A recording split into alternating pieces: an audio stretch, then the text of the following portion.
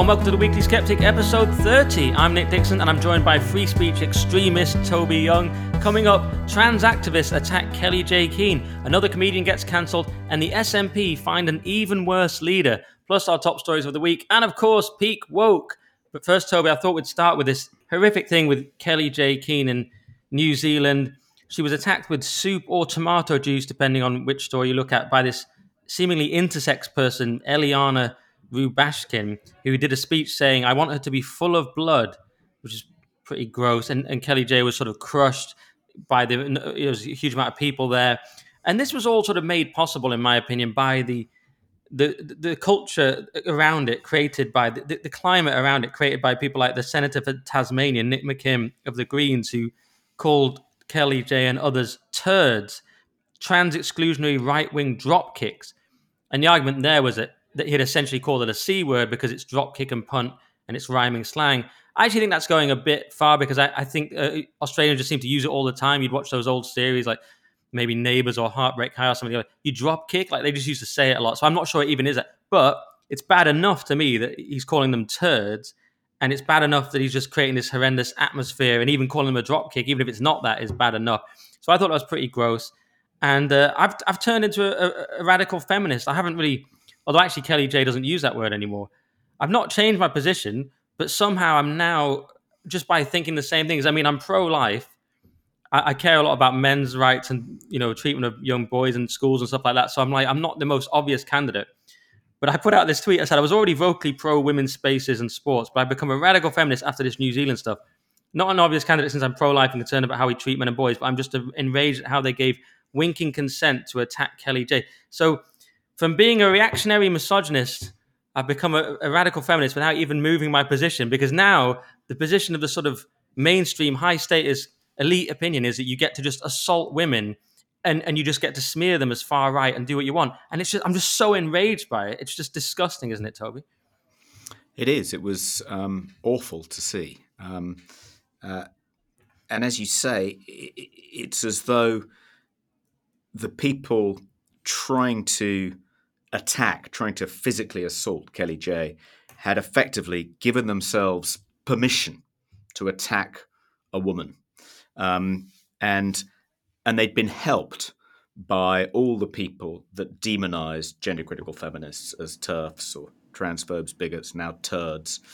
Essentially, they've been expelled from that kind of circle of civilization wherein you are protected. Now they are, according to the radical left, the woke left, fair game. You have permission to go and punch them, even though for the most part they are women and not particularly burly women. It was just shocking. But if Kelly J's object was not just to persuade people to take women's sex-based rights more seriously and empower others to stand up against these dogmatists, if her purpose was also to show the world the ugly side of the kind of woke trans rights, trans allies, activists, then she succeeded with bells on. I mean, it was as though, the woke present themselves as being nice. They are compassionate. They care about excluded people, about historically marginalized groups. They are on the side of the righteous, the right side of history. They are the goodies. And yet, clearly, they're not. They're not the goodies. When push comes to shove, they're a bunch of thugs.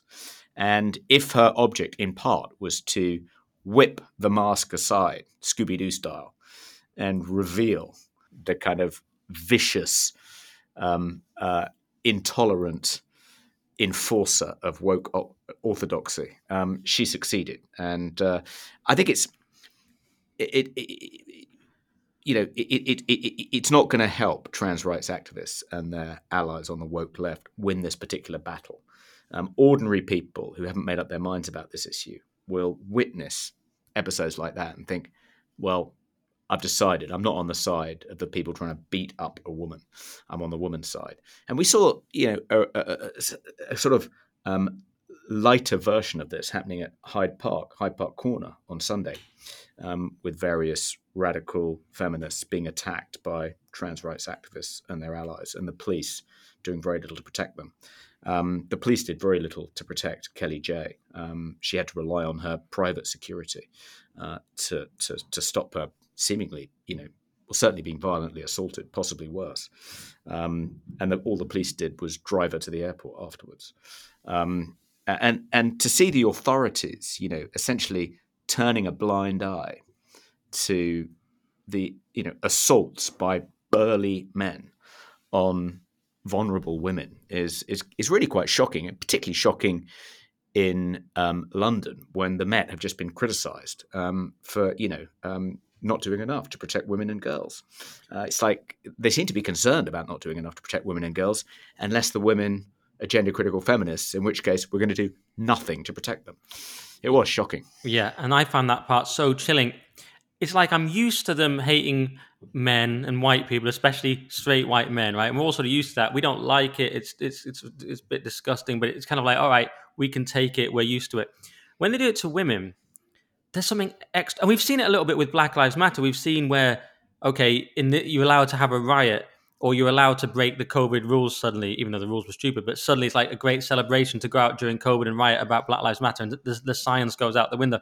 So we've seen this special treatment before, but this is the most kind of disgusting example because it's the authorities, as you say, turning a blind eye, and it's the politicians, mainstream politicians in Australia and New Zealand, giving a green light for this kind of thing.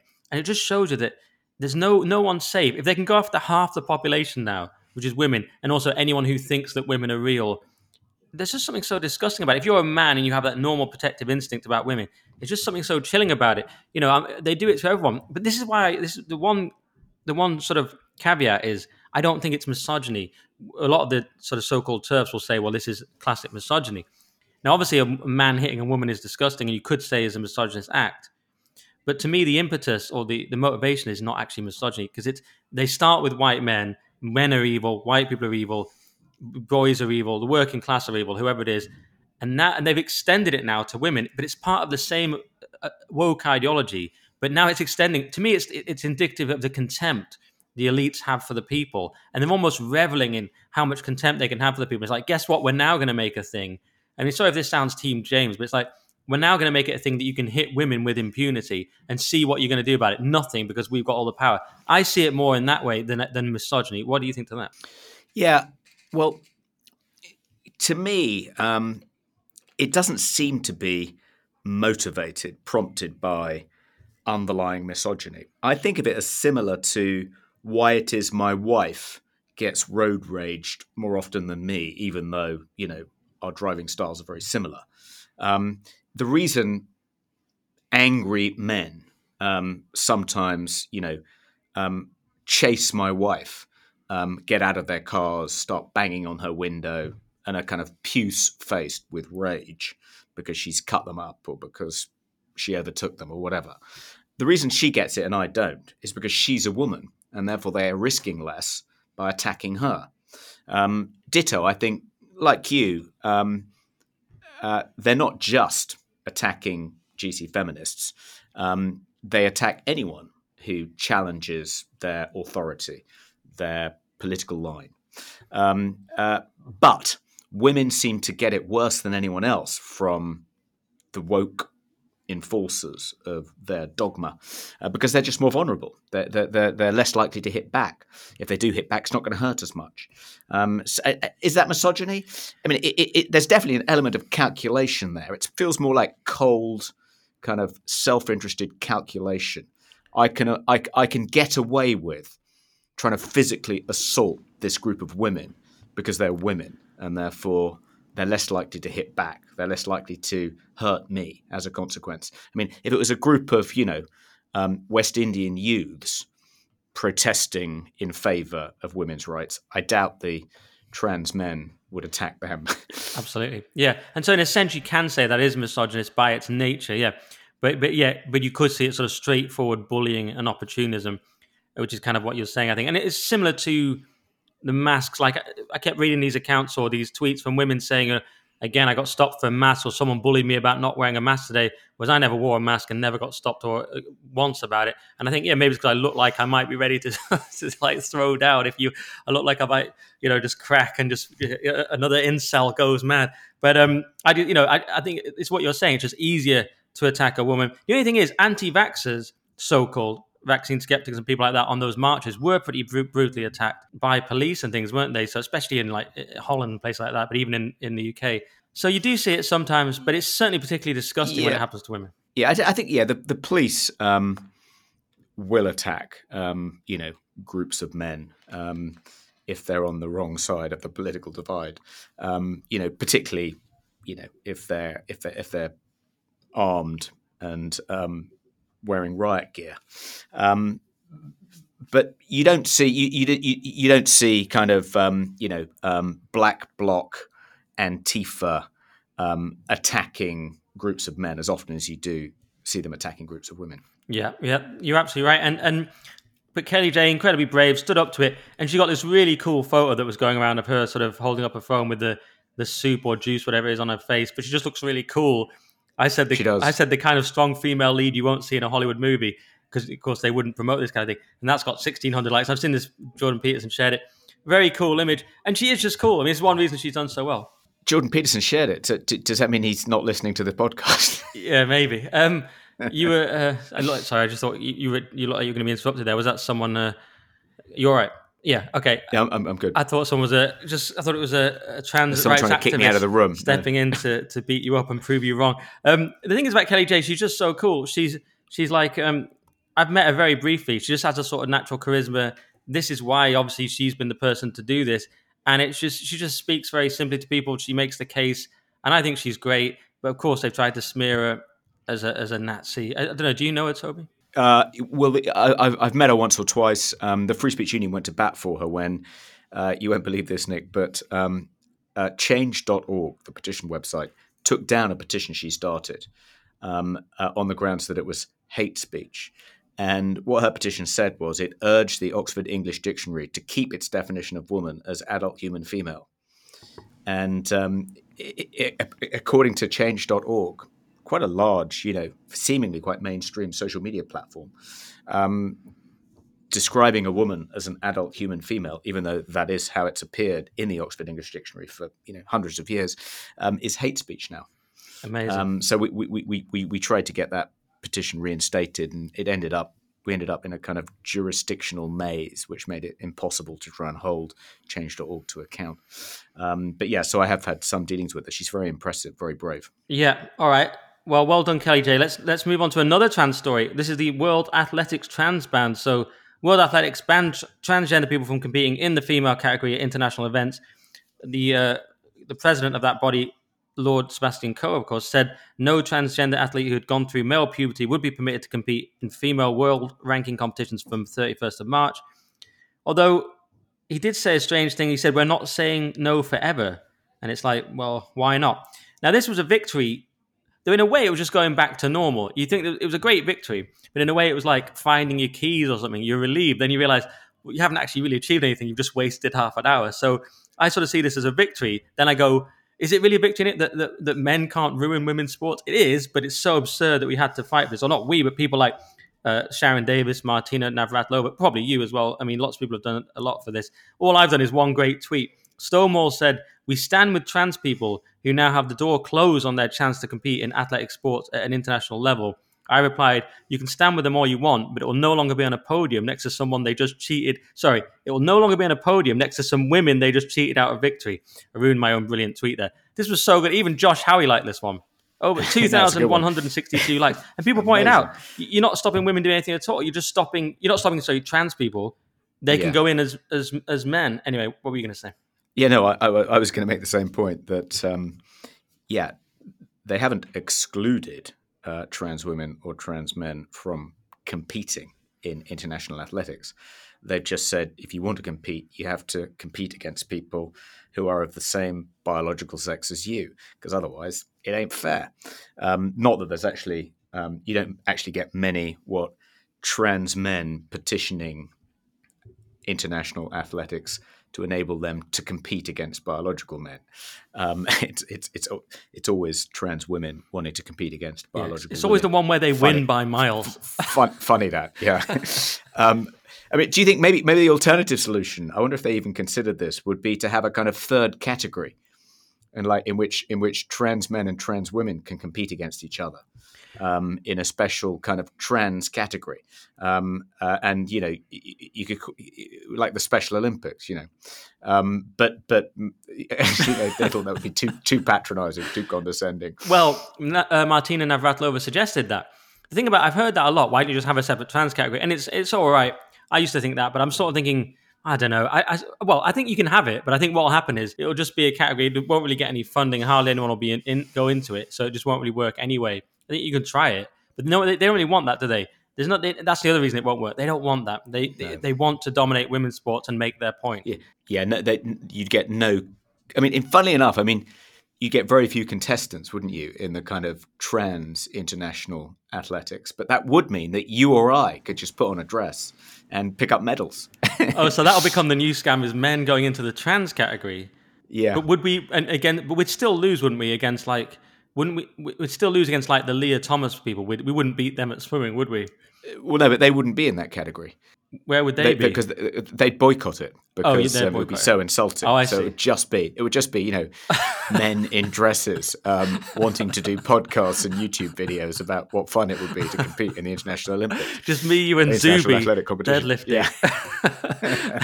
Toby gets third, but he's still in there. Well, that would be good. All right. Well, yeah. So we have. Anything else you want to add to that, Toby? Or should we move on to our third trans story? Let's move on. I think we've got 4 in total. This is a bumper edition. Yeah. No one's going to be in any doubt where we stand at the end of this. So, trans shooter in Nashville. So, not a great week for the old trans movement. So, the police have identified this shooter as 28-year-old Aubrey Elizabeth Hale, who I believe is now going by Aiden. And there's been this big ridiculous thing about this because it was called a woman at first, and then people like New York Times and USA Today kind of had to do sort of semi-apologies for calling this person a woman. New York Times said there was confusion later on Monday about the gender identity of the assailant in the Nashville shooting. Officials had used she and her to refer to the suspect, who, according to a social media post and a LinkedIn profile, appeared to identify as a man in recent months. So let's get the pronouns correct of this killer. And the Trans Resistant Network released this absolutely obscene statement where they said, we point out that today's incident in Nashville is not one tragedy, but 2. The first tragedy, this is so disgusting, is the loss of life of 3 children and adults. Yeah, that's the tragedy. And then it goes on, we extend our sympathies. The second and more complex tragedy is that Aiden or Aubrey Hale, who felt he had no other effective way to be seen than to lash out by taking the life of others and by consequence himself. So they're saying an equivalent tragedy is that this person felt they had to kill a load of people. Can you believe that? And at the end it says, we remind the news media to respect the self-identified pronouns of transgender individuals who come across your desk. It's like, and then it goes on about Aiden Hale self-identified with he, him pronouns on forward-facing sites, blah, blah, blah, blah. It's like, what is wrong with you? I mean, it's the Ricky Gervais joke about her penis, whatever, again, but it's instead of like rape now, it's murder. It's like you're a mass murderer. But let's also think about your side and why you felt you had to do this. I mean, just deranged. Where do you even begin with that? It is deranged, yeah. I imagine that what is it called? The Trans Network? Yeah, this was the Trans something network, Trans Resistance Network.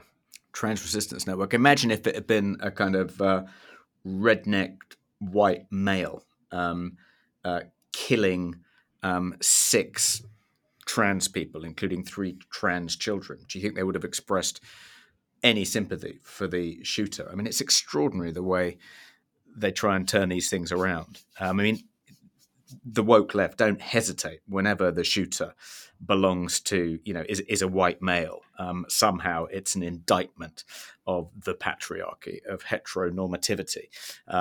It's inevitable that given the deeply corrupt society we live in, that all men are capable of this appalling mass shooting.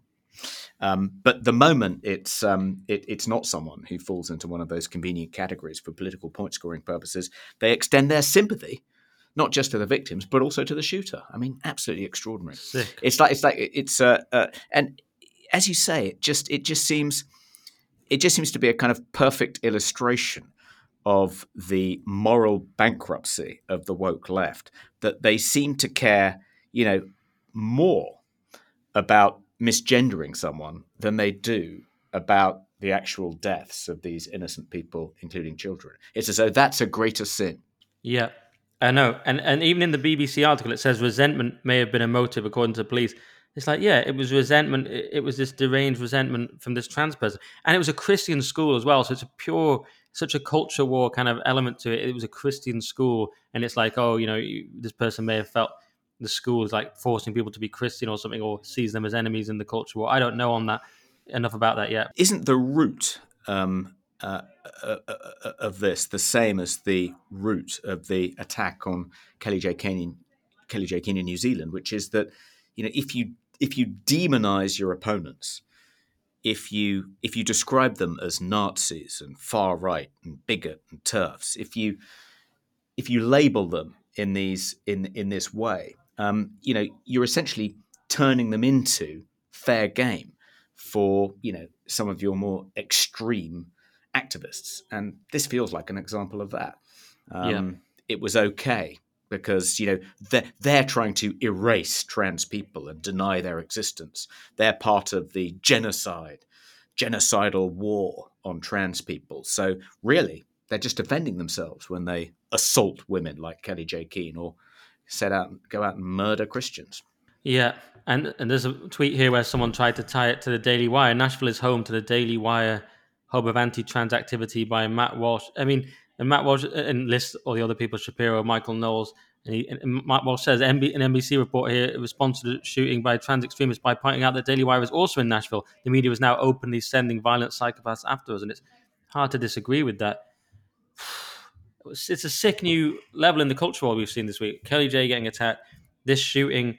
It's only going. The thing is, it's only going to get worse, Toby. Because I hate to sound old Team James, but the West is kind of collapsing, isn't it? And we'll do one more. Oh, go on. I was going to say, I'm not sure. I mean, yes, it's depressing to see these kinds of episodes, but on the other hand, in the broader scheme of things, it's hard to imagine either of these episodes helping the cause of trans rights activists or the woke left more generally. I mean, doesn't it just discredit them? And isn't it when people witness these sorts of episodes, isn't the tide going to turn? So I'm less pessimistic than you. I think this is the kind of the woke left is showing its ugly face to the world. They're now so confident, they're overreaching. We saw that happen in Scotland, ended with the defenestration of Nicola Sturgeon. Even Keir Starmer now is rowing back on the Labour Party's commitment to reform the Gender Recognition Act. It feels like the tide has turned, and these sorts of events are just going to accelerate that reversal. Yeah, although we were going to get onto Humza Yousaf later, and he's actually the same. So, yeah, the question is, do we have any political recourse? Although, yes, in the court of public opinion, all these things will tilt things towards sanity, but do we actually have any recourse? Do our politicians, are they accountable in any way? What will actually change? Yeah, eventually we've been able to force some changes through like the World Athletics thing. I don't know. They're very minor victories that have taken an awful lot, but maybe you're right. I just wonder. Politicians seem so unaccountable. Will this do anything? But yeah, let's see. Let's see. Let's do our last one, which is on this topic, which is this Zara Jade person. So the BBC put out this tweet: Zara Jade, Halifax woman jailed after stabbing and tying up victim, with a picture of blatantly a man who I said looks sort of like they dug up Rick Wakeman, even though he's still alive, and or it looks like some sort of wrestler from the 80s WWF or something. It's this ridiculous picture of an obvious man, and then the BBC changed it. You were pointing out when you actually went to the headline. They've changed the headline. The tweet is still in place, but they took out the woman aspect. They said Zara Jade jailed after stabbing and tying up victim in Halifax. What do you make of this one? Yeah, it was typical of absolutely so typical of the BBC to first of all label this bloke a woman. I mean, as you say, he looked like yeah, a sort of reject from a status quo lookalike band. I mean, couldn't have looked more like a bloke with long hair. And for the BBC to slap the word woman above his picture. And the story was about, he's a convicted rapist. He then served time again for a sexual offence, and he ended up stabbing his partner in order to steal £300 from her, or him. Just incredible. The BBC would first of all, respectfully use the correct gender pronoun to describe this psycho, and then correct itself because, of course, the BBC just seems to be addicted to U-turning. But the original tweet got completely ratioed. But it seemed to me again a kind of, that tweet just seemed to capture the absolute absurdity, the denial of reality involved in calling men who supposedly self-identify as women by their preferred pronouns. I mean, it just felt like, the BBC was gaslighting us, was telling us not to believe what was in front of our eyes, which was a bloke with long hair. So yeah, again, I think, but the fact that the BBC did do a volte-face, and the fact that the tweet got so ratioed, and the fact that it just seems so transparently ridiculous, like, just the kind of a reducto ad absurdum of kind of woke dogma. It feels again like it's contributing to the turning of the tide, doesn't it? Right. Oh, it's a big Emperor's New Clothes moment. And as you say, ratioed into oblivion, currently on 790 comments to 82 likes, which is a hefty ratio if you understand Twitter. Someone said straight up disinformation from the BBC. Someone says this tweet makes the BBC look more ridiculous than the bloke in the picture. It's a bloke. Someone says journalism has really gone downhill. That's a man. You are absolute clowns. Cancel yourselves. Quite a good one here. Someone's got a gif of a cheetah running, and it says, "Do you like my greyhound?" I mean, so you see where it's going with this.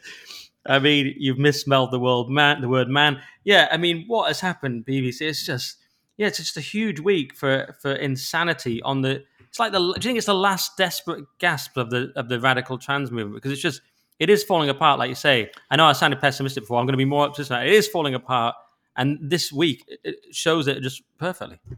Yeah, I mean, it does. It feels like the tide has turned. The trans rights activists, their woke allies, are becoming more and more desperate and more unreasonable and irrational. And, it won't be long, I think, before people using the preferred gender pronouns of trans people become something of a rarity. I mean, it was on the cusp of becoming ubiquitous, but now it's looking more and more of a rarity. I think there'll come a time when it just kind of passes into the kind of dustbin of passing fads. I think it will one day. And actually, I shared a piece on the Daily Skeptic that said the tide has turned in the gender war, and it was a piece in the Telegraph that I was referring to. So I do think it's very much turned on that issue. My skepticism my pessimism came from the idea that the way politicians can just do it anyway and rub it in our faces. I have a total lack of faith that we have any representation in the political system anymore. But that's a separate point. In the culture war, yeah, this is falling apart. Although you're saying pronouns will end, the Daily Mail, allegedly right-wing newspaper, is still using pronouns for Eddie Izzard and referred to him as Susie Eddie Izzard. And I was saying, and then as she throughout the article, and I was saying, well, surely it's then she, him you have to refer to. Because if it's Susie Eddie, it's both, isn't it? So they do actually pander to this nonsense. Yeah, and the funny thing about that is that Eddie Izzard said in this interview that's kind of generated a few headlines that even though he preferred to be referred to as she, her, he didn't mind if you referred to him as he, him. And even though he prefers to be called Susie, he doesn't mind if you call him Eddie. So why, he's essentially giving you permission to call him by his biological pronouns and not enter into this kind of absurd charade. So why still do it? Yeah, and in the same interview, Eddie Izzard claimed right-wing comedians were sexist and racist. So he threw that in there for some reason. And we were going to talk about that. We're going to talk about that and Alfie Brown. I don't know which you want to do first. But let's move slightly off our trans section. Go on. Yeah, I was just going to weigh in on the Eddie Izzard describing right wing comics as sexist and racist. It was like, where's he been for the past 10 years? All the most exciting comedians now are A part of sexist the and kind of racist. Oh, sorry. part of the anti-woke coalition. No, I don't think they are. I mean, Ricky Gervais, Dave Chappelle, Chris Rock. Are they sexist and racist? I mean, I don't think so. They may not be woke, but that doesn't make them sexist or racist. It seemed like he was describing, Jim Davidson as though that he was the only remaining right wing. Him and Roy Chubby Brown. He couldn't think of any others. It's like, do you not subscribe to Netflix? I mean, where have you been, Eddie? You've been too busy trying to secure a Labour seat that you haven't actually watched TV. You haven't been out to a comedy night for 15 years. Well, yeah, he's not really in comedy anymore, is he? He's more in politics. I have to say, Leo did do a good tweet about this. Leo Kurz, our friend, he said, Eddie Izzard says right-wing comedians tend to be sexist and racist. He clearly hasn't seen any of my shows, so all I can say is, lucky guess, Eddie. So, yeah, hard to improve upon that. Well done, Leo. Trolling away as ever. We love Leo. So let's move on to another cancelled comedian then. So Alfie Brown was cancelled this week. You may not know him. Of course, I know him because I was in comedy for 11 years. I've had lifts with him to gigs. Nice guy. Got on well with him. May hate me now. I don't know because I'm on the wrong side of things. I did once message him saying he had a good show. I'd watched his show at Soho Theatre. He didn't reply. If he should have been cancelled, Toby, that's what it should have been for, not replying to me, not all this other nonsense. What actually happened was he got in an argument with a Jewish woman on Twitter, I believe, about Jeremy Corbyn. I've not been able to see that, but I think she deleted her Twitter, but I've seen his thread about it.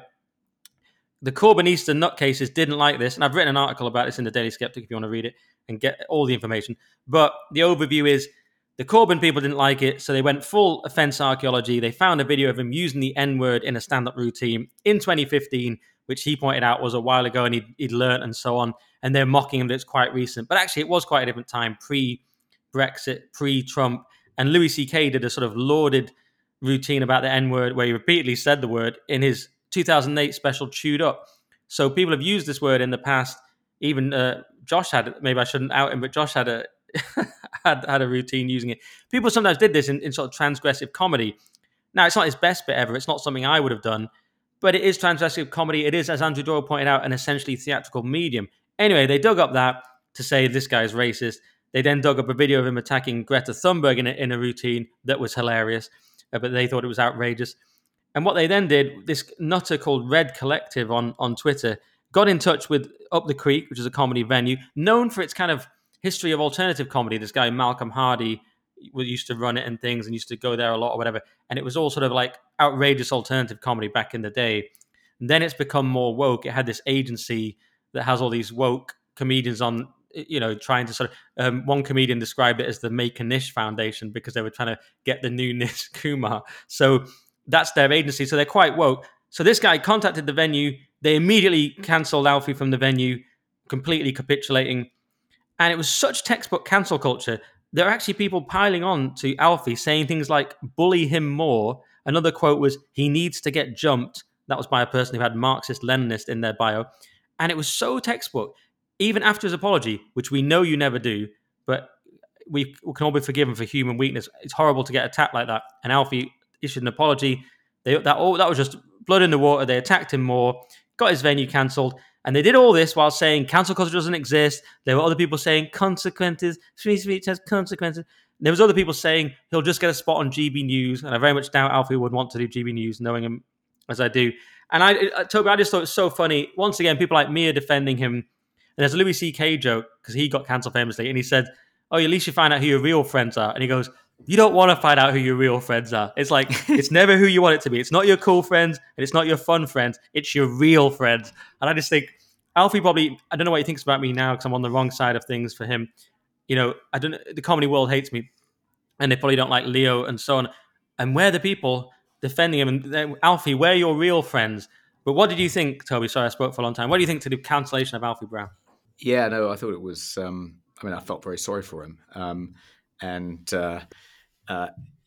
he certainly apologising seems to have made things worse for him. And interestingly, the fact that, I mean, we maintain at the Free Speech Union, that 9 times out of 10, if an outrage mob targets you, apologizing doesn't make things better. It makes things worse. Why? Because it's an admission of weakness. The mob sees blood in the water and they become kind of overwhelmed by a kind of blood-crazed frenzy. They want to just destroy you when they sense weakness, when they realize they've done some damage. They want to finish you off. So it doesn't make them go away. You think it will, but it won't. And often we spend a lot of time persuading people not to publicly apologize, and that it will only make things worse. But interestingly, there was a paper published by a group of academics in October 2019. They did a research study involving, thousands of people. And the headline is, "Does Apologizing Work? An Empirical Test of the Conventional Wisdom." And they concluded that there are reasons to believe that apologizing makes public figures appear weak and risk-averse, which may make them less likable and lead members of the public to want to punish them. So scientific proof. It isn't just anecdotal. Apologizing makes things worse. And this was a classic example of that. You mentioned the person who said, let's bully him more. When I first saw that tweet, I assumed it was ironic, that it was, a reference to the fact that people were just being completely over the top in their condemnation, in their urge to cancel him. And actually, what he was saying was, stop bullying him. But when I looked at the guy's Twitter bio, I realized he was a kind of, a Corbynista and had exactly the same characteristics as all the other people that had really been bullying him. And he meant it. He meant it literally. He meant, let's bully him more. Pretty amazing. And didn't Red Collective then play the kind of mentally fragile card? Yeah. After trying to destroy, poor Alfie Brown's livelihood, seemingly playing an instrumental part in getting his gig cancelled, without a thought to the likely impact on Alfie Brown's mental health from being targeted, from being cancelled in this way. And I can tell you from, looking after people, hundreds of people at the Free Speech Union who've gone through a similar experience, that it can play absolute havoc with your mental health. Even people who think of themselves as quite psychologically robust find the experience of being cancelled, particularly, to take the point you just made, particularly when some of your friends, don't stand by you, in some cases even turn on you. People find that really psychologically traumatizing. So seemingly, without irony, then said himself that please stop attacking me for cancelling Alfie Brown. I'm finding it really difficult from a mental health point of view. Have a bit of compassion for me, a poor, beleaguered, mentally fragile snowflake.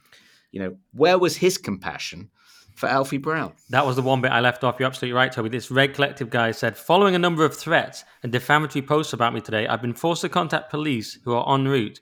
I will not be targeted simply for standing up against racism and will now take some time out to protect my mental health. I hope you all have a great day. And I said, this guy digs up every controversial video he can find by a comedian he doesn't like, calls a comedy club and successfully gets said comedian's show cancelled. He bullies this person, tries to destroy their livelihood, then complains about his mental health.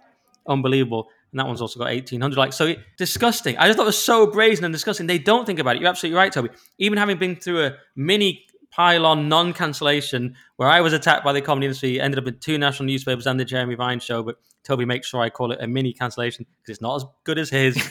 But I was, even in that, one thing on apologies, I certainly didn't apologize. I just stayed off for a bit. I almost look forward to the next one so I can issue just a scathing non-apology. But it's always harder at the time. And as you say, mental health, even in my tiny pile-on thing, when the whole comedy world was attacking me and it got international news, it was very bad on my mental health for like 3 days. And I spoke to Winston Marshall on my podcast, The Current Thing, the other day. He had to go through this for much longer because he was cancelled on such a large scale. You were cancelled massively, losing 5 public positions. And as you say, the one bit also I didn't touch on there was all the other comedians piling on, these people who give snakes a bad name, they all piled into Alfie Brandon saying, like, oh, I can't believe this old routine. And, oh, look, turns out he's racist and all this stuff. Yeah, and bizarrely, it's the people who, Alfie's a big lefty, it's the people like me, Leo, and you, and whoever. And I make it a point now to defend these people. I did multiple tweets. I wrote an article. I haven't spoken to Alfie for ages. It's not because I personally have any relationship with him. It's just because of the principle. This has been done to me. This can be done to anyone. And like you say, that bully him more is a real mask off moment for the good people. They're not even hiding it anymore. How do they think destroying someone's livelihood, literally calling for bullying, literally calling for violence against him, he should be jumped? They still think they're the good people. They still think they're the goodies. Yeah, you think maybe they should rewatch that Mitchell and Webb sketch, in which the two Nazis turn to each other and say, "Are we the baddies?" Hands, are we the baddies now? Hands, yeah, exactly. Yeah, but it's the same kind of twisted logic, the same cognitive dissonance that is visible in attacks by trans rights activists and their allies on people like Kelly J. Keane. It's like, but in reverse. So they start off by saying, your refusal to use my gender pronouns, your insistence that sex is binary and immutable, is a direct attack on me at the very core of my identity. You are erasing my existence. This is a form of genocide against trans people. You are saying that in your eyes, we don't exist. And you have no idea how harmful that is, how psychologically traumatic that is. That's why we have an epidemic of self-harm within our community. That's why we have so many attacks on trans people. They're effectively triggered by your dismissal of our identity to attack us. You know, a whole array of arguments about just how psychologically fragile, how vulnerable this beleaguered, disadvantaged minority is. And then in the next breath and said, and because of that, I'm now going to beat the crap out of you with my big metal beefy fists, you horrible TERF. And it's like, it was the same thing with Red Collective, wasn't it? Except in reverse. But how can they combine these two ideas and hold them at the same time? It's just bizarre. But let me ask you something, Nick, something that's slightly puzzled me, which is, you know, of course, cancel culture, is a phenomenon that isn't confined to any one profession. Even in my profession, journalism, people get cancelled all the time. But you'd think that comedians would be a little bit more tolerant of people who don't toe the line, who challenge prevailing orthodoxies. Aren't they supposed to be averse to punching down? Why are comedians such conformists? Why are they going along with kind of prevailing woke dogma in such a cowardly way? You'd expect them, of all people, to be a little bit more independent-minded, a little bit more free-spirited. Aren't the heroes of stand-up comedians people like Bill Hicks and Lenny Bruce? And, they're great free thinkers, free spirits, not conformists, people who stand up to the mob and defend, poor, beleaguered, put upon, piled upon people. So how come they've become, why are they behaving like this? There's actually a few reasons. I mean, a lot of us wanted it to be like that when we got into comedy. We wanted it to be about being an individual loner, free thinker on the stage. And a lot of those examples you cite are American. So there's partly it's a bit different in America. But because the comedians seem to be a rebel. But one thing is, part of it is that the left has just won the culture and now dictates for us. So when they were all like anti-Thatcher, they could seem like rebels in the alternative comedy movement. But were they really rebels? Because once they then became the people in power, so to speak, at least in cultural soft power, they all just became authoritarian. So were they actually rebels, or were they just, in this country, in the alternative comedy movement, were they just anti-Thatcher lefties? That's one question. In a broader sense, yeah, people got into comedy thinking it's about being a free-thinking individual, but then when wokeness took over the industry, it just became about getting work. Very simple calculation of what do I need to do to get work. I mean, one funny example is Ria Lena, who perfectly nice person when I've met her, and I've known her for years, but she was going to come on GB News, and she did Comedy Unleashed and things like that. Then she realized she got signed with Up the Creek. Incidentally, the agency of the club that Alfie Brown was cancelled from. They have an agency and a club. She suddenly realized she could play the woke card and get on live at the Apollo and all those things. Suddenly she dresses like a pride flag just vomited on her, and she cancelled her appearance on Andrew Doyle's show and things like this, and she switched over to the other side and realized, oh, that's where the opportunity, as a sort of woman of color, that's where the opportunity was for her. So it comes down to that. There's limited opportunities in the comedy world, and these are just ruthless people who just want to stand on your face to get. It's well acknowledged in comedy that someone will trample on your face to get a slight leg up to get a panel show spot. And so once the industry becomes woke, then it's purely a calculation about I need to get work, I need to condemn anyone who's not like that. Yeah, I suppose, of course, I'm sure that partly explains it. It's just about people pursuing what's in their career interests, and to hell with casualties, like Alfie Brown along the way. But I would have hoped that comedy would have proved a bit more resistant, would have had slightly more antibodies to woke, given that woke is a form of kind of authoritarianism. And I've always thought of comedy as a kind of anti-authoritarian form of cultural expression. Is that just a mistake, do you think? Is it often just used as a way of enforcing orthodoxy? I think the ideal of comedy is what you're describing, and the great comedians like Richard Pryor might be that, or I always think of Patrice O'Neill, fairly recently deceased, was probably the best comic in America. Chappelle is probably the guy now, but he was totally free and just the most outspoken you could be, and so he'd offend everyone. And that's really what comedy is. But yes, especially in the UK, it's similar in the US, but it's really pathetic in the UK. It's a small, small world. Everyone knows each other. A lot of mentally ill people, a lot of people on the borderline, the people that end up doing comedy. None of us do it because we're sane. Listeners to this podcast will know I'm not, I'm not even sane. I'm more sane than I was, but, these are neurotic people all together. It becomes very tribal. The Me Too movement was another example. You'd walk into a green room and you'd be insulted just for being a man. Someone said to me, are you really saying you've never assaulted a woman? I was like, yes, that is what I'm saying. That is my position and the truth, because it was all men were evil at that point.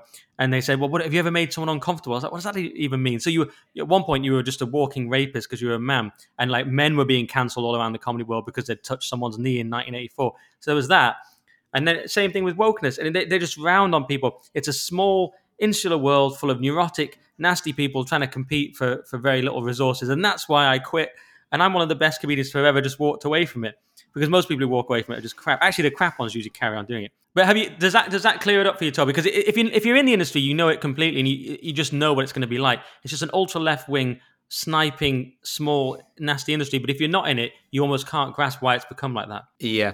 I mean, I guess it's because I always kind of admired. I always liked jokes made in Soviet Russia, or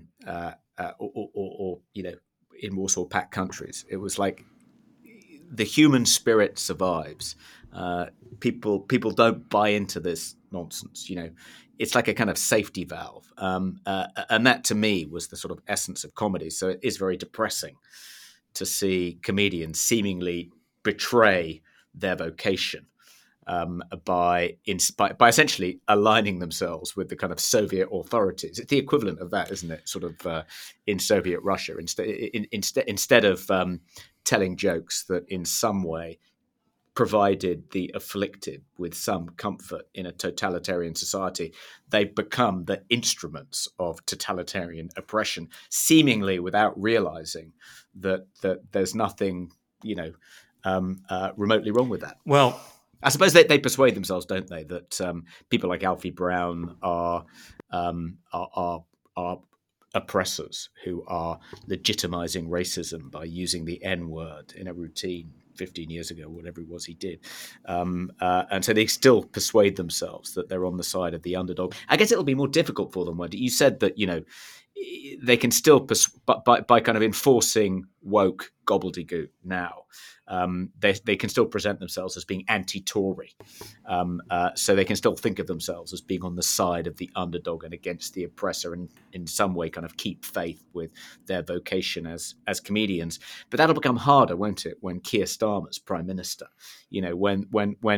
When everyone in authority, not just the police, not just the courts and tribunal service, not just every university, museum, gallery, arts company, television production company, mainstream newspaper, but the prime minister as well, the government, when they're all woke, it'll be quite difficult then, won't it, for them to pretend that they're kind of standing up for the oppressed by enforcing woke orthodoxy. They'll find a way. One way might be because we're still not back in Europe, or it might be that Starmer's a sort of centrist. He's actually right wing. He's not, because he's not Corbyn. You know what I mean? They'll find a way of saying that they're still oppressed.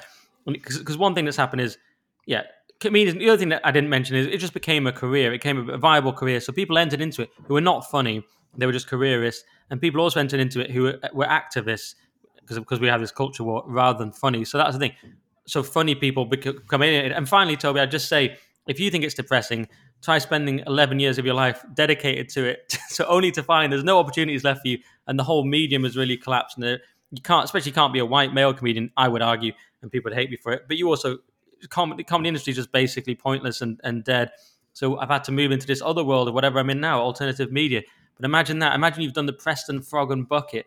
Imagine you've taken a night coach back from Leeds Hi-Fi, getting in at 5 a.m. and there's no night tube yet, and you just that's your whole. You know, you've done 2,000 gigs around the country in absolute shitholes, and it's all for nothing because you realise there is no future for comedy in this country, and you just have to leave it.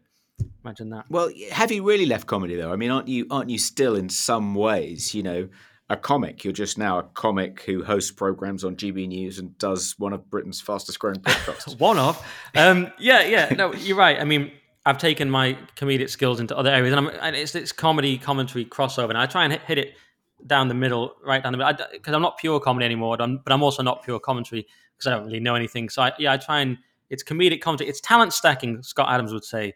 And Scott Adams obviously is my hero, who I cite in all things non-controversial figure. But yeah, it's what I suppose you're almost coming full circle. This is an opportunity now to plug our live show. So we are actually going ahead now.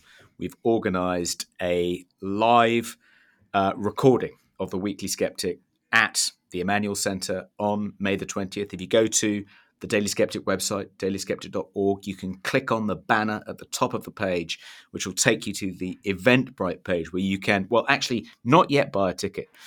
You'll be able to buy a VIP ticket, which entitles you to a drink after the gig with me, Nick, and Will Jones. Regular tickets are £25. VIP tickets go on sale on the 1st of April, and other tickets go on sale on April the 8th. But it is now happening. We've created the Eventbrite site. We're selling tickets. There's no way we can do a reverse ferret. We did a reverse ferret on our April 1st date because of the train strike. Turns out the train strike's been called off, but we didn't know that at the time. We couldn't guarantee that. Anyway, so it's really happening, and you will see Nick Dixon, former stand-up comic, back on stage live. Though instead of doing straight comedy, there'll also be some commentary. But yeah, should be good. You might see me just suddenly stand up and take over and start telling dick jokes. Who knows what'll happen? But yeah, you're right. That's me back on stage, May 20th. I'm looking at it now. I'm clicking get tickets. So I can get VIP. If I scroll down, I see VIP, but can I click on that yet? I'm not sure. You're saying I can already buy VIP? I think you can. I think no VIP April on the 1st of April, yeah. and the rest of it comes on April 8th. I see. April 8th. Okay, so I'm just looking at myself now. So yeah, all right, brilliant. May 20th, Emmanuel Centre. It's finally happening, guys, and it's going to be off the hook, as we say in the biz. Well, speaking of humorless authoritarians, do you want to say a little bit about Humza Yousaf, Toby? Yeah, Humza Yousaf. I mean, I think, as I said when we discussed Humza last week, I feel slightly conflicted about Humza's victory. On the one hand, it does seem like the worst possible thing that could happen to the SNP and, by extension, the Scottish separatist movement. He clearly is a downgrade from Nicola Sturgeon. He seems like a pretty hopeless politician. He is he's even woker than she is. Lots of people have been retweeting his speech in Holyrood, in which he talked about how shocking it was, what a grotesque injustice it was that all these people in the Scottish criminal justice system and the Scottish judiciary were white. The Advocate General, white. The Chief Constable of Scotland, white. I think someone actually counted the number of times he said the word white, and it was something like 94. I mean, it was really an extraordinary number. And it's as though he is completely oblivious to the fact. I mean, if you look at the census data for Scotland, last time a census was done in Scotland, which admittedly was 2018, 96%, I think, of the Scottish population. Maybe not. Maybe it's 94%. No, I think it is 96% of the Scottish population white. I mean, it's like it's not that surprising that all these members of the judiciary and the Scottish police are white, given that white people make up 94% of the population. I mean, and actually, I mean, the real question is: are fewer than 6% of the occupants of these positions white? And he obviously didn't address that. And it's also just kind of ridiculous for Humza Yousaf to kind of keep on plugging away at this kind of old trope that Scotland and the United Kingdom are racist societies, when Scotland, he'll soon be the First Minister. He is a Muslim of Pakistani heritage, and his main political opponent, the Prime Minister of Great Britain and Northern Ireland, is a Hindu of Indian heritage. I mean, it's quite hard to maintain this kind of line, isn't it, that Britain is riddled with white supremacy and is a systemically racist society in which black and brown people are second-class citizens and have nothing like the same opportunities as white people. I mean, it's like, are you just so brilliant? You're just such a genius, Humza, that in spite of all these incredible obstacles that were placed in your path by white supremacists, you've still triumphed because you're that gifted. I mean, it's like, I don't know, it's just pathetic. Change the bloody record, Humza. But, so obviously I'm delighted as a unionist that this complete muppet has become leader of the SNP and will shortly be Scotland's First Minister. But on the other hand, because he's such a hopeless politician, he's bound to do poorly, or the SNP is bound to do quite badly in the next general election. And that, in turn, will help Keir Starmer win more seats, which makes it more likely he'll be our next Prime Minister. But, in choosing between the devil and the deep blue sea, I think we've probably got the better side of that bargain. I prefer to see. I think I hate the SNP so much. I prefer to see them lose than to see Labour lose the next election. Yeah, interesting. I mean, you were right. It was 96%, according to Google. Anyway, in 2022, 96.02% white in Scotland. So yeah, it's strange to take aim at them. And you missed out, of course, that our capital city also has a Muslim mayor, just to complete the set. So very hard to argue that we're all white supremacists. And he also dodged the gay marriage vote, allegedly. He was absent. So he's got this contradiction between being Muslim and being a woke lefty. Obviously, it was worse than that, actually. He initially said that he'd voted for gay marriage as part of his kind of general attack on Kate Forbes for saying she hadn't voted for it. And then someone examined his voting record, and it turned out he was absent for that particular vote in the Scottish Parliament. And then he said, oh, yes, I remember now. I consulted my community, and there was divided opinion about it within the community. It's like, divided opinion. How many Muslims in your community have you talked to said, I'm foursquare behind gay marriage. Yeah. I don't think so, mate. There was one hard of hearing. It was 99.9% opposed to it. So I decided I couldn't risk voting for it. So I just decided to pull a sickie that day. Yeah, there was one old guy at the back that didn't know what they were talking about. And that was the divided opinion. Everyone else was like, of course we're anti this. What are you talking about, Humza? Vote no. He's like, oh, I'll just be absent. Yeah, absolutely pathetic and ridiculous. He invented that law where they can listen to you in your house. I know that you say it hasn't been invoked yet because the police will just be inundated with what is it? I'm using broad strokes. Yeah, that's okay. I'll give you the technical language. So the Scottish Hate Crime and Hate Crime and Public Order (open brackets Scotland close brackets) Act 2021 received royal assent in 2021, almost 2 years ago, but it still hasn't been commenced. And what that means is that no one's been enforcing it. The law hasn't become law yet, even though it's received royal assent. And the reason for that, no one said this is the reason, but pretty obviously the reason for that is that the courts and tribunal service and the police have told the SNP, look, if you're expecting us to enforce this, we just don't have the capacity. We won't have the resources. How are we going to be? As you say, one of the changes in the law is that you can. Not only can you be prosecuted for stirring up hatred against an enormous array now of protected groups, originally, and this is still the case in England and Wales, you can only be prosecuted for stirring up hatred on religious grounds, racial grounds, or sexual orientation grounds. But they've added, loads more protected characteristics in Scotland.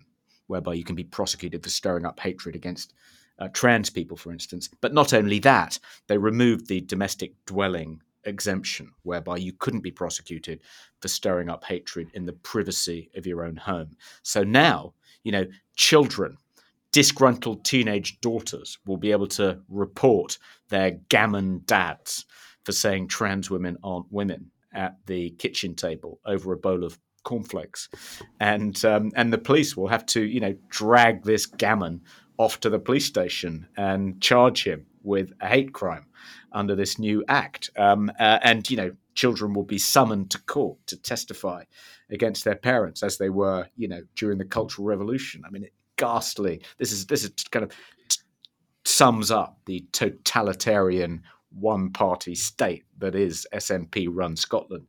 And he was the architect of that act. And quite amusingly, someone said that under his own act, he could be prosecuted for hate crime for saying that Isla Bryson wasn't a real trans woman. Yeah. Anyway. Proper Soviet stuff. Absolutely gross. And what's shocking is he only beat Kate Forbes by about 2,000 votes. And they could have gone such a different way, like radical Christian party versus like radical woke party. I'm like, well, how could these be the two candidates? Well, yeah, I mean, it's the idea. That was the icing on the cake. He's limped home over the finish line, only just beating Kate Forbes, who's a member of this kind of obscure Christian cult. And maybe that's putting it too strongly. This minor Christian denomination. Anyway. And it's hard to imagine these two factions coexisting peacefully, for much longer, isn't it? It feels like there'll be a breakaway party. There's already a breakaway party. There's Alba, but it feels like there's bound to now be another one, and that in turn will make it more likely that Keir Starmer will be our next Prime Minister. Yeah, and they've already lost 40% of their members, and so it'll probably go even quicker after this. They'll probably completely fall apart.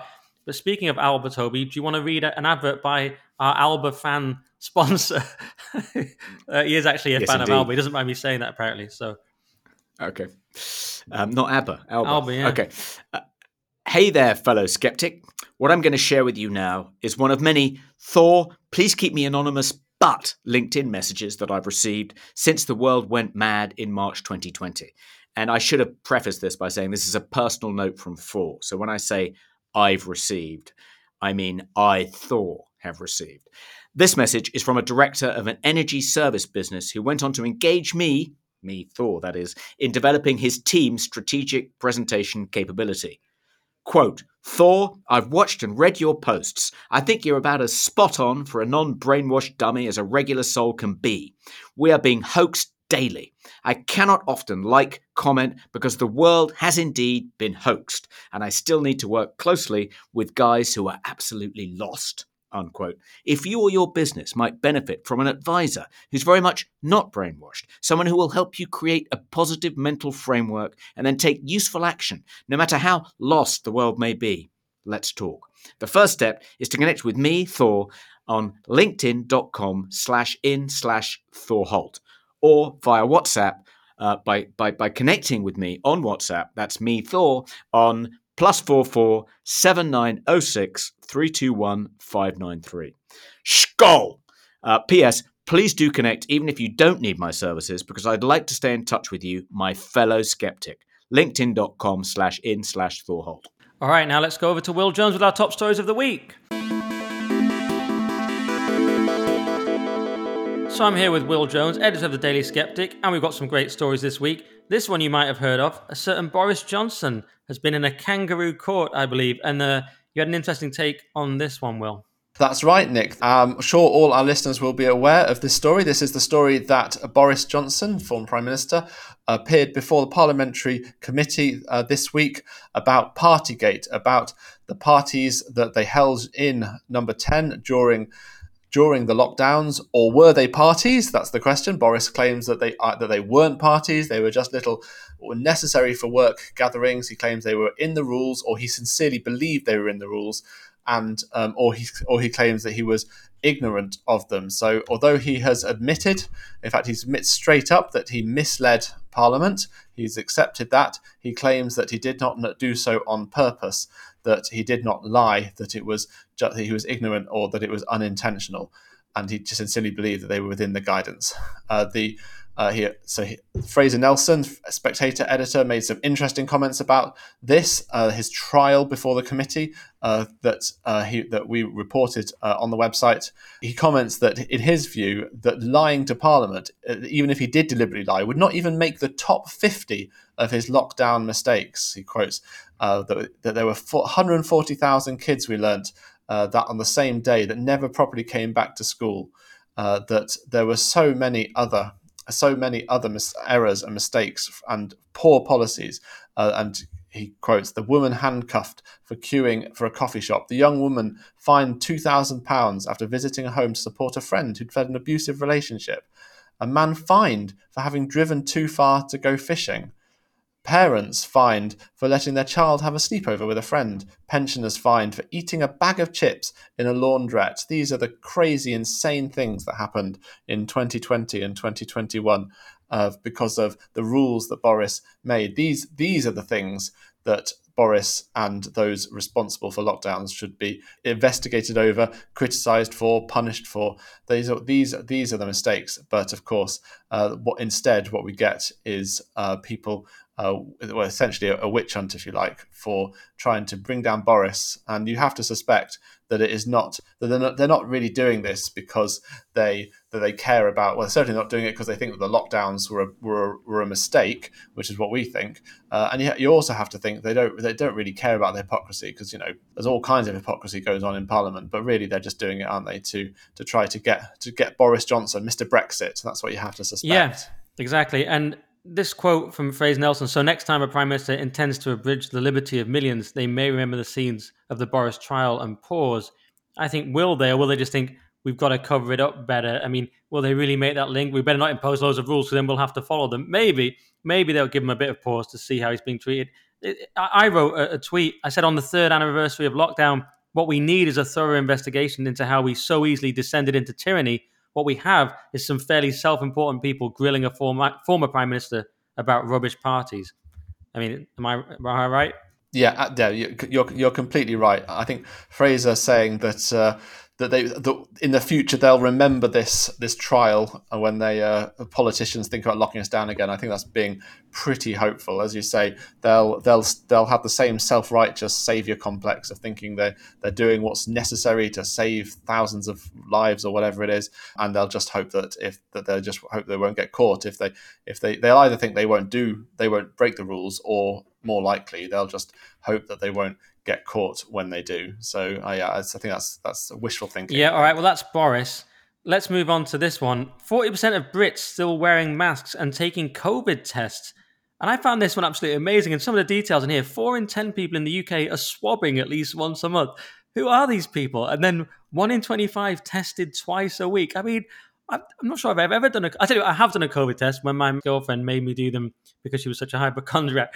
But who are these people that are still swabbing, Will? What's going on? And who are these people still wearing masks? I don't see them on the street. I see 1 or 2 nutters. Yeah, shocking story. Yeah, this is a Mail opinion poll by Redfield and Wilton Strategies. Never heard of them, but I'm sure they're very good. 1,500 people in Britain were asked whether they were maintaining their pandemic-era habits. And indeed, as you say, we have how many have taken at least one COVID test in the last month? Well, around about 40%. And how many have worn a mask at some time in the last month? Around about 40%. Huge proportion. Now, not all of them will have worn it, will be wearing it all the time, of course. In fact, we get a breakdown that nearly 1 in 5 people, 17%, said they tested once in the last month. 10% have tested twice, and 8% are testing once a week, with, as you say, 1 in 25, 4% testing twice a week.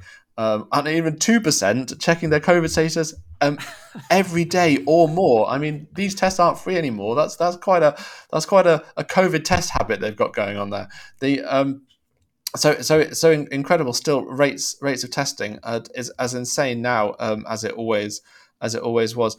And in terms of masks as well, as you say, we don't tend to see many around. And if we look at the breakdown, well, we've got only 6% reporting wearing one every day, another 7% saying twice a week, and another 9% once a week. So not everyone doing it all the time, but and it may be that what they're referring to is when they go and visit people, maybe, or in certain contexts. But certainly, we're not seeing them when we walk around. When I walk around the supermarket, for example, I think, well, if I see someone in a mask, then these days I note it, I clock it, because I think, wow, you're still in a mask. You always want to go up to them. Don't do this.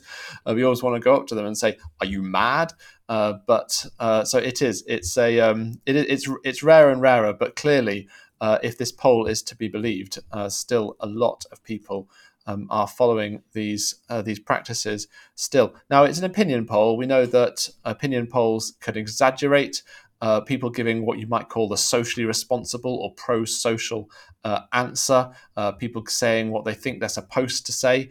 So what you really want is a study on looking at what people actually do, not what they say to an opinion poll. But even so, even with that bias that we presume is there, these numbers are huge. And with infections on the rise again, that we found from the ONS and the Zoe app as well, we're showing infections on the rise again. We have the inevitable call from Professor Danny Altman, of an immunologist at Imperial College London, and no surprise there, saying that the new surge, is definitely something to worry about.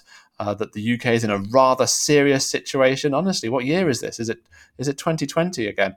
And says that because of waning vaccine immunity, coupled with new variants, the magical vaccines clearly not being as magical as he hoped, and so he has called for new mitigations, including a new mask mandate. Unbelievable. Yeah, shocking. And as you said on the site, worth reading in full if you like that kind of thing. Yeah, you can read up on the Daily Skeptic, but it will be quite annoying. All right, well, it wouldn't be the Weekly Skeptic unless we had something about vaccines. So let's do this one. Dozens of families seriously injured by AstraZeneca jab launch legal fight, Will. Yeah, so this is some good news in a way. I mean, not good news for the injured, but it's progress, if you like. We have scores of families taking legal action now. There's been quite a lot of talk over the last couple of years about how the government has indemnified the vaccine makers against being sued for injuries, and that is in a sense true. But the sense that it's true, and it's important to be clear about this, is that the vaccine companies themselves won't be on the hook for the bill. They won't actually have to pay out of their profits or their own funds, but they can still be sued for injury. They're not protected against being sued. It's just that the government has committed to paying whatever bills, whatever fines or compensation comes out of those actions. And so, with that in mind, we have scores of injured people. We have 33 of the claimants represented by one particular solicitor, Scott Moncrief and Associates, going to court, and we have 54 members of a class action group who survived the reaction. And they've been diagnosed. This is specifically following AstraZeneca. They've been diagnosed with vaccine-induced immune thrombotic thrombocytopenia, or VITT, or as we might call it, blood clots, from the original clot shot, the AstraZeneca COVID vaccine, and they're taking action as a class action. And in addition, there are families of those, and so those are those who survived but have suffered serious injury and disability from it. And then there are also 19 people who died, whose families are taking action as well. And this is a class action, so this should succeed. I mean, it's completely clear. It's been established by medical professionals and coroners that these are people for whom, not that they just suspect that the vaccine was involved, but that it has been established by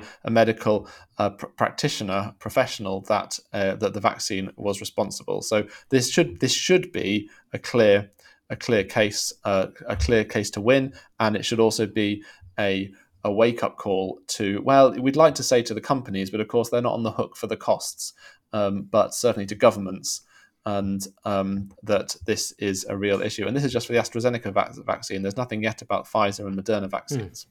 All right, thanks, Will. Well, that's the clot shot dealt with. Should we move on to our other big topic of climate change? Because Chris has written a piece that did well on the site. Eminent Oxford scientist says wind power fails on every count. Who knew? Yeah, a powerful intervention here from Emeritus Professor Wade Allison, who is a mathematician and physicist from Oxford University, a researcher at CERN, and a fellow of Keble College. So a pretty significant figure, a very clever man, knows his onions. And he says that wind power, he's done a report for the Global Warming Policy Foundation, where he writes, wind power fails on every count. He says that governments are ignoring overwhelming evidence of the inadequacies of wind power and resorting to bluster rather than reasoned analysis.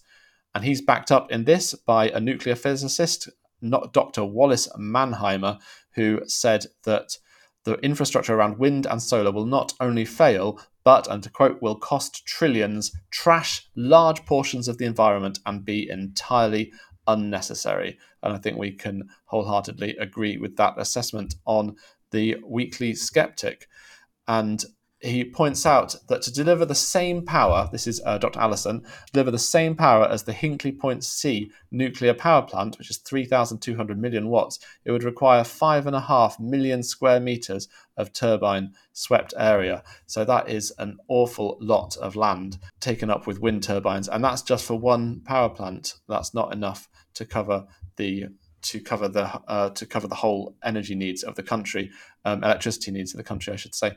And what's more, of course, wind power is, like solar, is not reliable. The wind isn't always blowing. We can have weeks where there is very little wind, and in particular that can happen during the winter when there is also very little sun.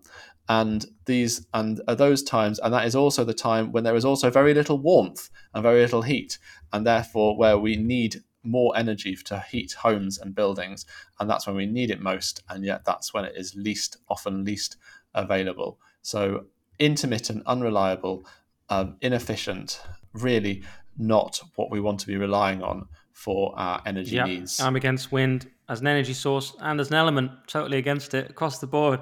That's my contribution to that. Will just disgusted with my lack of knowledge. Shall we end on this? Quite an interesting piece from Noah Carl. Activism at scientific journals breeds distrust among the public. And he's talking about things like the journal Nature having these bizarre woke activist moments in their coverage. Well, Yep, so this is from Dr. Noah Carl, our colleague at the Daily Skeptic, who has looked at the once great scientific journal Nature, which has been giving more and more editorial space over to woke activism, and in particular that it has taken in recent years, the journal has to backing particular political candidates in the US presidential election, and inevitably it is backing not in equal measure Republicans and Democrats, but the left-wing candidate, the Democratic candidate. It endorsed Barack Obama in 2008 and 2012, Hillary Clinton in 2016, and then Joe Biden inevitably in 2020. So very activist. What that's got to do with nature, with science, with scientific research, I'll leave that for you to figure out. But that's what the editors have decided in their wisdom to do.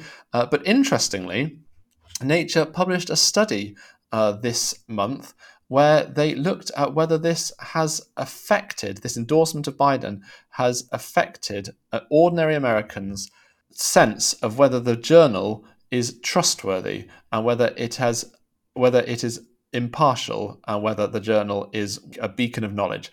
And this study actually found, as you would not be surprised to hear, Nick, that in fact it did very much affect how confident they would be, how the members of the public would be in the editors of Nature.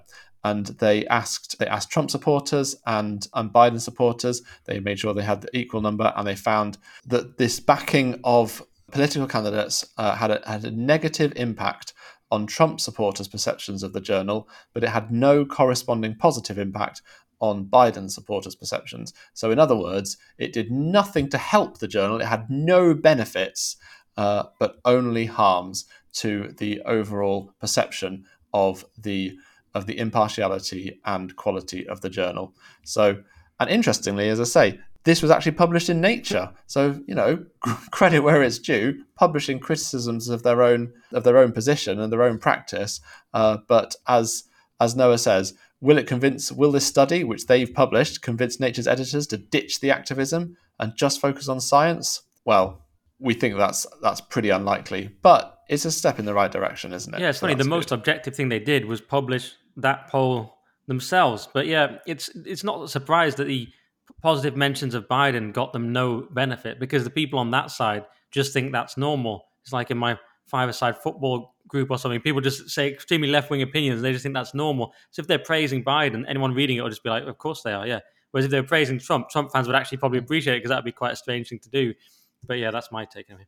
That's it. That you know when you're in a persecuted minority, if you like. That's probably a bit of an exaggeration, but it can feel like it sometimes. When the alternative point of view is just stated just openly and without a thought, and not worried about consequences, but where you know that you have to guard your opinion and keep it to yourself, and that any voicing of it could incur risks of various kinds to you and your career. So yeah, it's you're a unwelcome minority when that's the case. Winston Marshall put it well on my other podcast, The Current Thing, when I interviewed him, and he said if you then say anything, there'll be a group that's saying all these political statements that are left wing. If you then say anything, they'll go, "Why are you bringing up politics?" They just think they're not even political; they're just normal. Yeah, depressing, isn't it? Well, thanks, Will. Anything else you want to plug? Any other podcasts you do?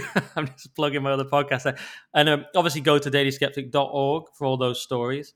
And it was a good one. We'll see you again next week, probably will. Great. Thanks, Nick. All right, that was Will. Now let's do everyone's favorite section. It's Peak Woke. So Toby, Peak Woke this week. I've got a couple of good ones, but I think you had more than me. So do you want to go first?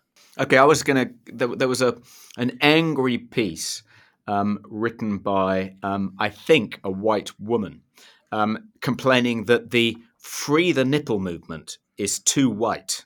So the Free the Nipple movement, for the benefit of our listeners who don't know what it is young feminist women objecting to the fact that you can't show nipples on YouTube or Instagram and some other social media platforms, Facebook. And the way they object, the way they protest about this is to protest topless.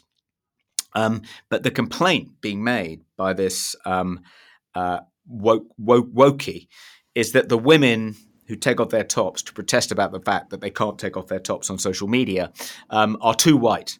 Not enough black women joining them by stripping off at these public protests. So yeah, that did seem like a slightly silly objection to the Free the Nipple movement. Not enough black nipples on display. We need more black nipples, and that's the yeah. title of this podcast sorted as well.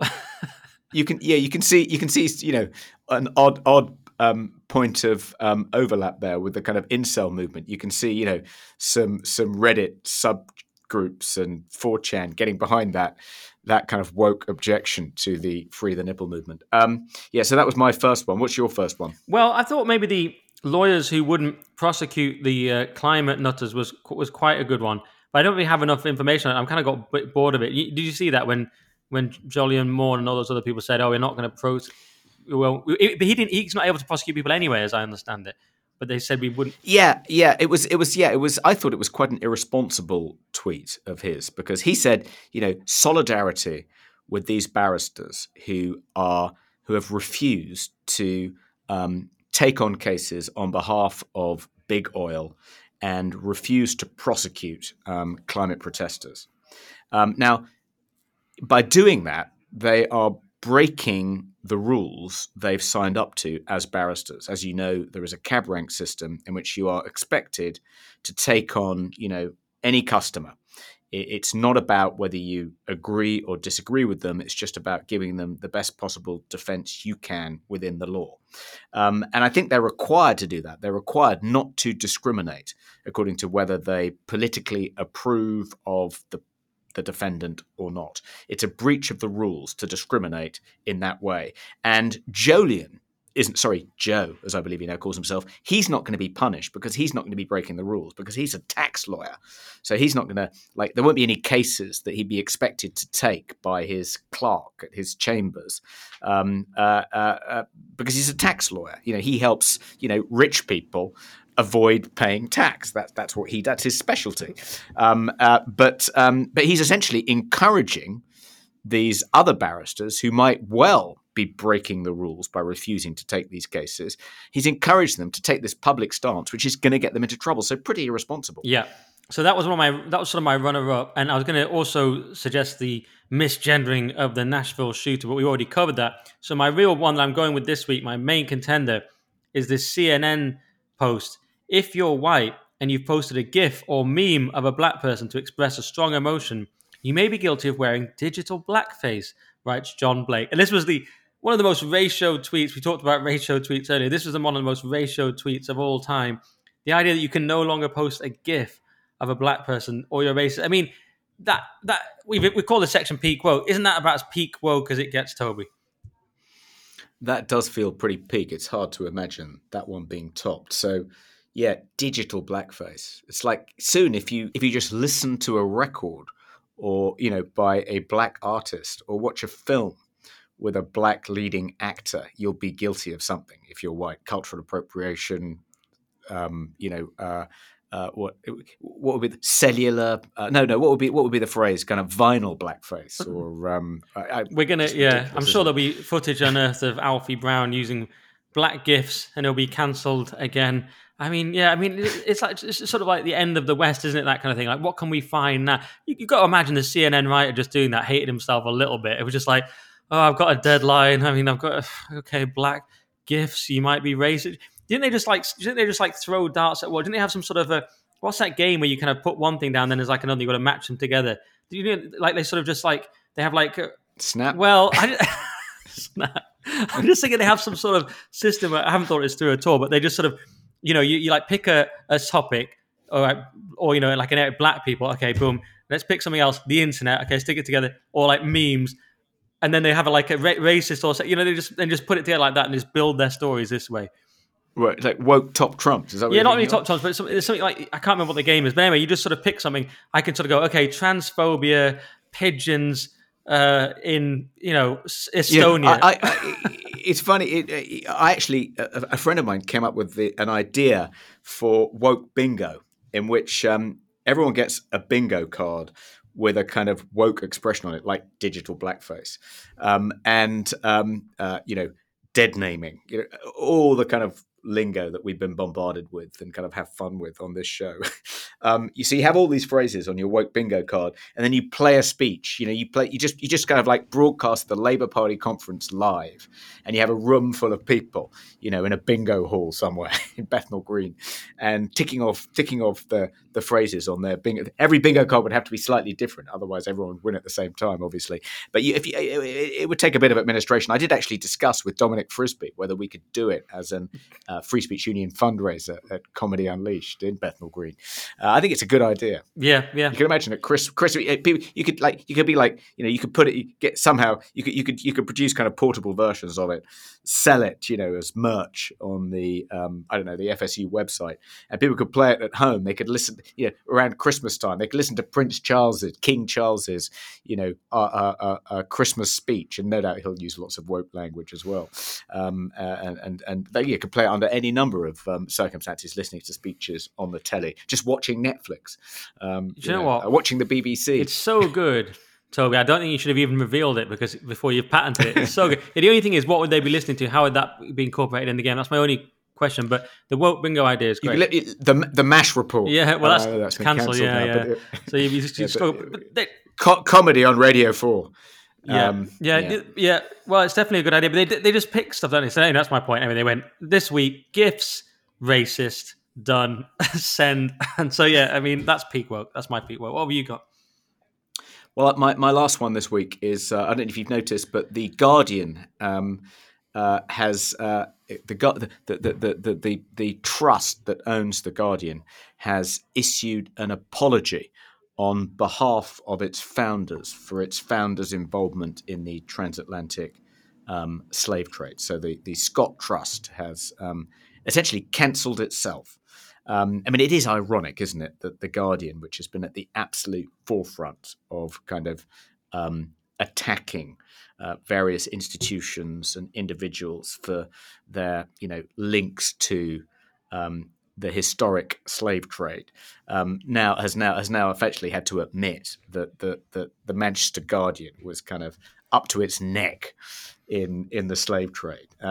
What's it? The Guardian really should cancel itself. It should set fire to its own building. It should topple the statue of C.P. Scott and throw it into the Thames. I mean, it's the height of absurdity, but quite funny. Yeah. So the Guardian condemns itself. It's not a bad peak woke. If we had to pick, I don't know. It's tough. Let the listener decide who wins peak woke and who wins weak poke. Okay. And is that all your peak wokes? You had quite a few times. That's all. That's okay. All right. That's it. So maybe we'll quickly read a review. Now I've got a couple of other things I want to mention. So this comes from Helena Tam, I believe. It's one word, so it's hard to tell. So glad I'm not going mad. I mean, you may still be, but let's just read the review. Thank you for this wonderful, fast-paced, hugely funny, certainly not too long show. The three of you clearly have a great friendship, well, colleagues, and work extremely well together. I do hope JP, the new fourth team member, has listened and appreciates his contributions, which are spot on and just hilarious. And if you happen to read this, Mr. P, I also listen to your podcast and enjoy them immensely. So she's asking the question there, does Jordan Peterson listen to his own bit on the show and appreciate himself? It's a bit strange, but yeah, of course he does. He's doing it. Presumably she means, does he listen back later and think, how can I improve my contributions? That's all she could mean. Yeah. Unfortunately, he can't be with us today because he's got a slightly sore throat. But hopefully he will be with us next week, and he may even make an appearance at our live show at the Emmanuel He may Centre. do. And someone rubbed a courgette on him, is what happened, and he had to go to Russian hospital for 12 days. So yeah, and I might to actually tell me it's not really part of the podcast, but did you watch Succession? Because it's back for a fourth, and the reason it's sort of part of the podcast is I've got a sort of culture war take on it. It's back for a fourth season. First episode was out. I found it a little bit mediocre, but it will probably get going much like the third season. There was a great line, I won't spoil it, about halfway through that to me is where it picked up. It was a line from Tom almost inevitably about Greg, and it really picked up there. Then there were a few more great lines in rapid succession, no pun intended. So that's when I thought it really got going. But I think it'll get going as the series goes on. My overall take on it, and I've been annoying people with this on Twitter, is that the conventional normie wisdom is that they're bad people, they're terrible. Even James said it on your podcast, London Calling, and I'm going to advance what was said on there rather than repeat it. Don't worry, listeners. But this idea they're terrible people. My take is they're great people. Okay, great people. Kendall has empathy, nice guy. Roman is so nice to Kendall when he was suffering in the third season. He downplayed what he'd done with that kid in the first season, and it was there for him, even though he doesn't like feelings and stuff. Funny guy. They're all conservatives, except maybe Shiv. These are great people. They're better people, I'm even going to claim, Toby, than the actors playing them. Brian Cox is an SNP fan.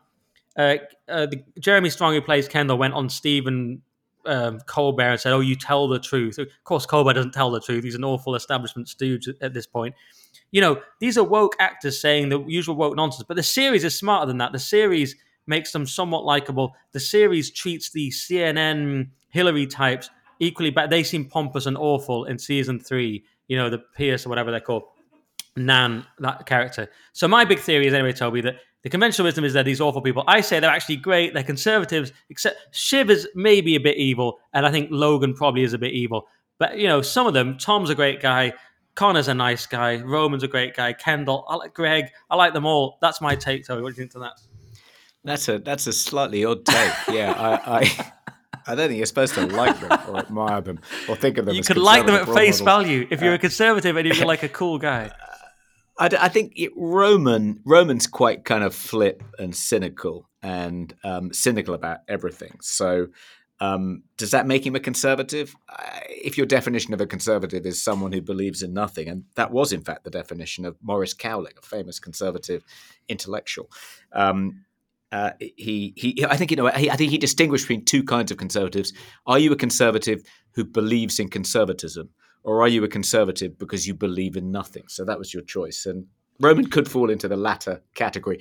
Kendall does seem to kind of pay lip service to wokery pokery. Like, he shouted "F the patriarchy" outside his kind of disastrous party, and I think he thinks, and he sort of, he thinks he can pass as a rapper, and for all the kind of wrong reasons. I think he identifies with the woke left. He thinks it kind of makes him interesting and cool, and kind of gives him kind of status points with cool people that he wants to be in business with.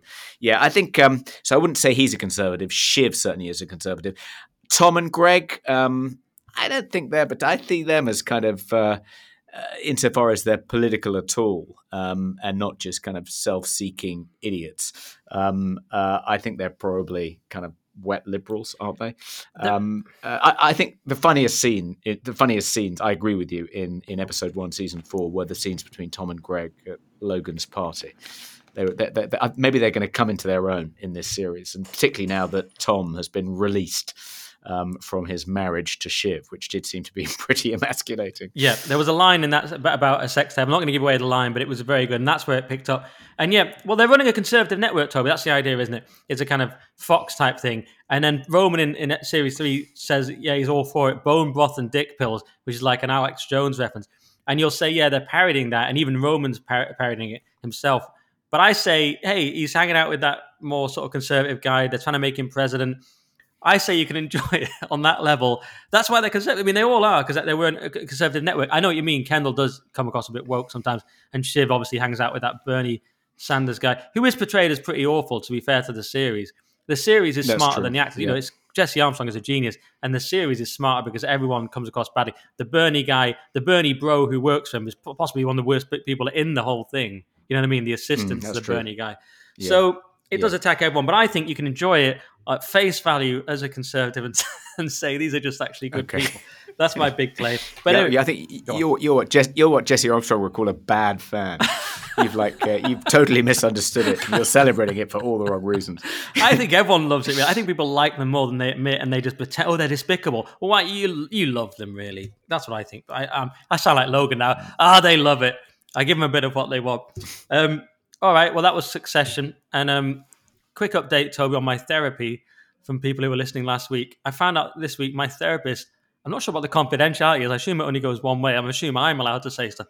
But my therapist knew who I was already. He said, oh, yeah, I worked out your voice and I figured out who you were. And I was like, so I'm so famous now. My own therapist knows me, right? And then a natural thing for a narcissist then like me would be to say, oh, what have you listened to? But I didn't really want to get into it. I was too freaked out. So I just said, yeah, I try and I don't really make a big thing of it because I live in North London.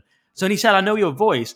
It can only be that he's listening to GB on the radio or the podcast, which I find unlikely because then he'd really know me. But it sounded like he must be listening to GB News, or maybe he thinks I'm a comedian. He's heard me somewhere. Or, I don't know. I didn't ask. What do you think he means?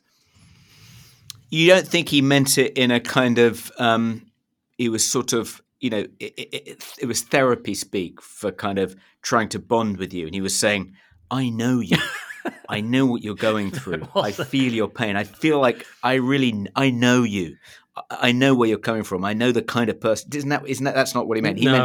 He said you weren't misunderstanding that and thinking he's recognized. No. He said it from my voice. He said in the first one I was trying to figure out who you were, and then it dawned on me after, and now I know who you are. So just let me reassure you, everything here is confidential. So I said, yeah, I don't really make a big thing of it. I said, I don't really talk about my work in Crouch End. He goes, you'd be stoned to death. So he totally knows who I am. So, okay. But I just don't know what level he knows and how engaged he is. Because if he really knew, he'd terminate the session immediately, wouldn't he? And disavow me. But I tell you what's going on here. He's probably like an out of work stand-up, trying to earn a crust because he can't pay the mortgage by doing stand-up comedy because there's just not much work to go around, and he probably isn't that woke.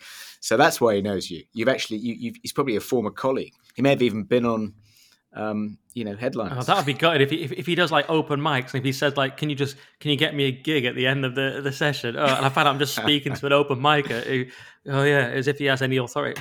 He seems pretty good anyway. He seems smart and good. So okay, good. But yeah, I just thought I'd give the listeners an update on my ongoing mental health situation. I suppose it's quite or maybe he just maybe he realizes that when he's talking to people who have any kind of public profile, the first thing he can do to kind of make them feel better is to pretend to recognize them. It's like, oh, you're famous. How dare you? I know you. I recognize you from your voice. Nah, because I've not mentioned it at all. How would he know? I've not mentioned being a public profile at all in either session. Your name doesn't come up, Nick Dixon. He couldn't Google you quickly before. He could quickly Google me. The first session is over. But isn't that the same thing? Yeah, he could quickly Google me. He could quickly, but you think so basically you're saying my therapist is lying to me to manipulate me. I mean, that's an incredibly cynical take. No, he's doing a good job. He's kills you to think that he might have recognized by pretending you're famous. It kills you. No, I can accept it. I accept it. I'm sure that's what happened. All right, because you've got to go, let's just briefly say, come to our live show once more on May 20th at the Emmanuel Centre. Anything else to plug? Well, keep reading The Daily Skeptic. You can actually, if you want to contribute to this podcast, you can make a contribution now on the Eventbrite page, which you can link to by clicking on the banner at the top of the Daily Skeptic website. But you can also make a contribution there to The Daily Skeptic to pay for all the great work that we do. Got to keep the bailiffs from the door. We tried advertising. That didn't work because we were essentially demonetized by this horrible, evil organization called NewsGuard.